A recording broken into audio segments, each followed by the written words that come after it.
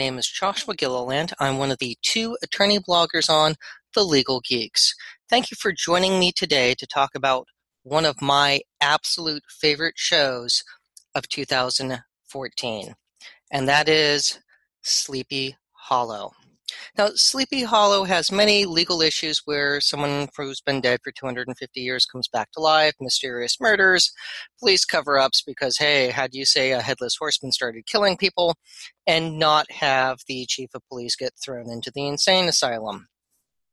But the second to last episode touched on a very important issue with George Washington.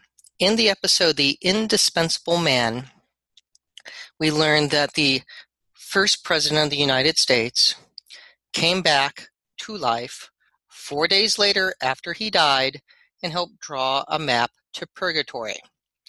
Now, I normally focus on electronic discovery, so it's a little strange that I've spent a lot of time, thanks to Sleepy Hollow and Agents of S.H.I.E.L.D., researching how do we bury people, medical experiments, and state of mind, and a whole bunch of other things because of being dead.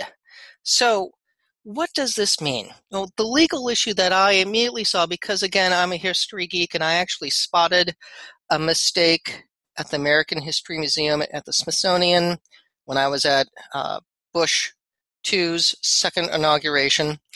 And the issue with this is the first president's will is very clear on where he wanted to be buried. And in the episode, they have him buried outside of Sleepy Hollow. So let's take a look at Washington's will.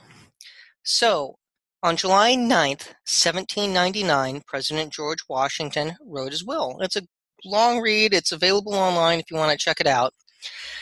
And in the will, he talks about the family vault in Mount Vernon where different family members are buried. And in the will, he specifically states, in which my remains with those of my deceased relatives, now in the old vault, and such others of my family as may choose to be entombed there, may be deposited it. And it is my express desire that my corpse be interred in a private manner without parade or funeral oration. So if we think about this, the writers were actually kind of clever in the way that when they thought about the will, that Washington didn't have a giant public ceremony. This would also explain the later issue on why President Washington was not buried under the U.S. Capitol when John Adams, then president, requested from Martha Washington to move the body there, and the little issue came up with, look at his will, and they didn't want to do it. So, but if it was done in secret and he said he didn't want a big ceremony or anything like that, that explains the resurrection of President Washington and putting on the zombie attire and drawing a map. So when we think about wills, we look at a testator's intent. Now, Washington died in Virginia, and that's where his will was executed. So Virginia law would control the interpretation of his will. And we have a very, very long legal history of going out of our way to honor people's wills.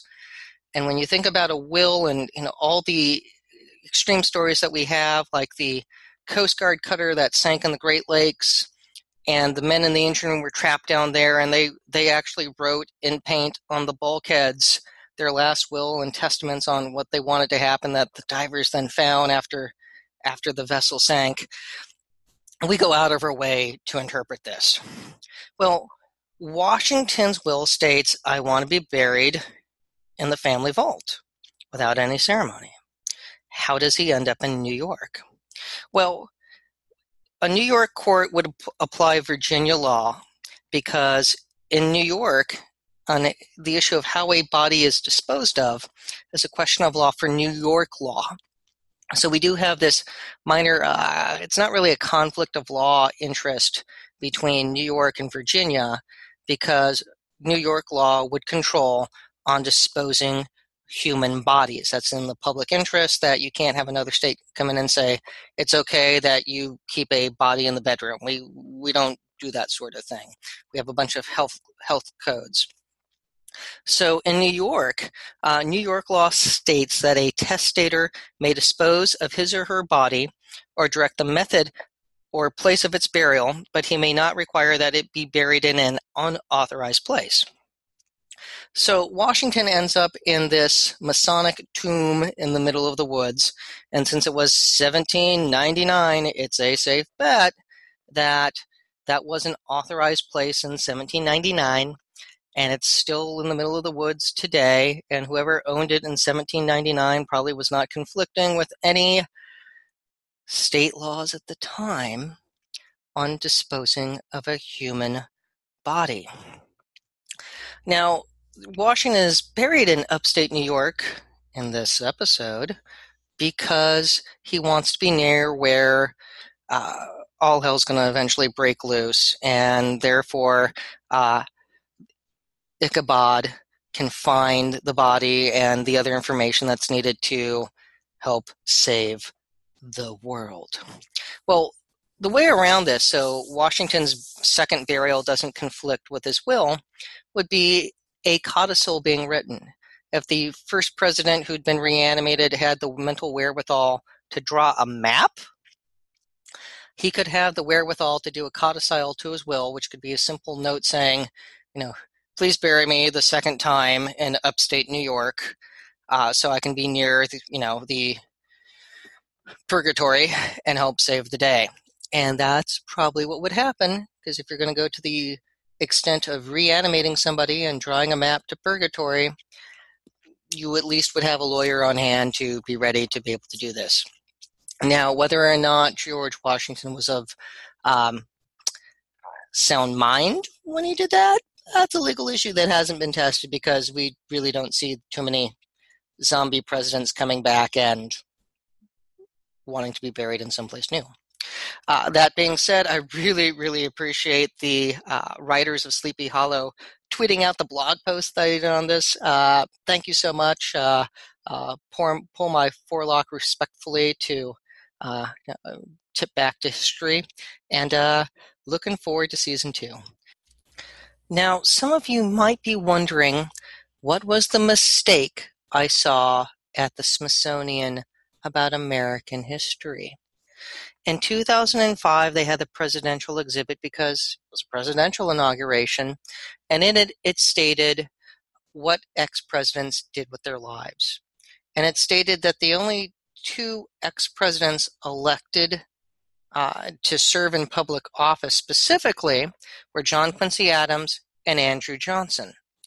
And they were right if they had just said elected to office, because President John Quincy Adams was elected to the House of Representatives and served there for 18 years until his death in 1848, when he had a stroke on the floor of the House on February 21st and then died in the Speaker's chambers on February 23rd. But Andrew Johnson's a slightly different case.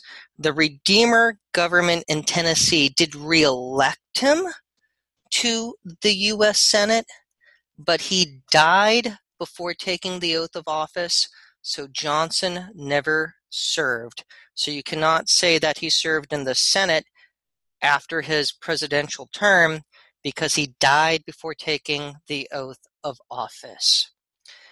Is that being very granular and legal? Yes, because you need to take the oath of office to have said office. Getting elected isn't enough. You got to get sworn in. And that, my friends, was the issue I saw at the Smithsonian in 2005. Thank you all very much, and thanks for tuning in.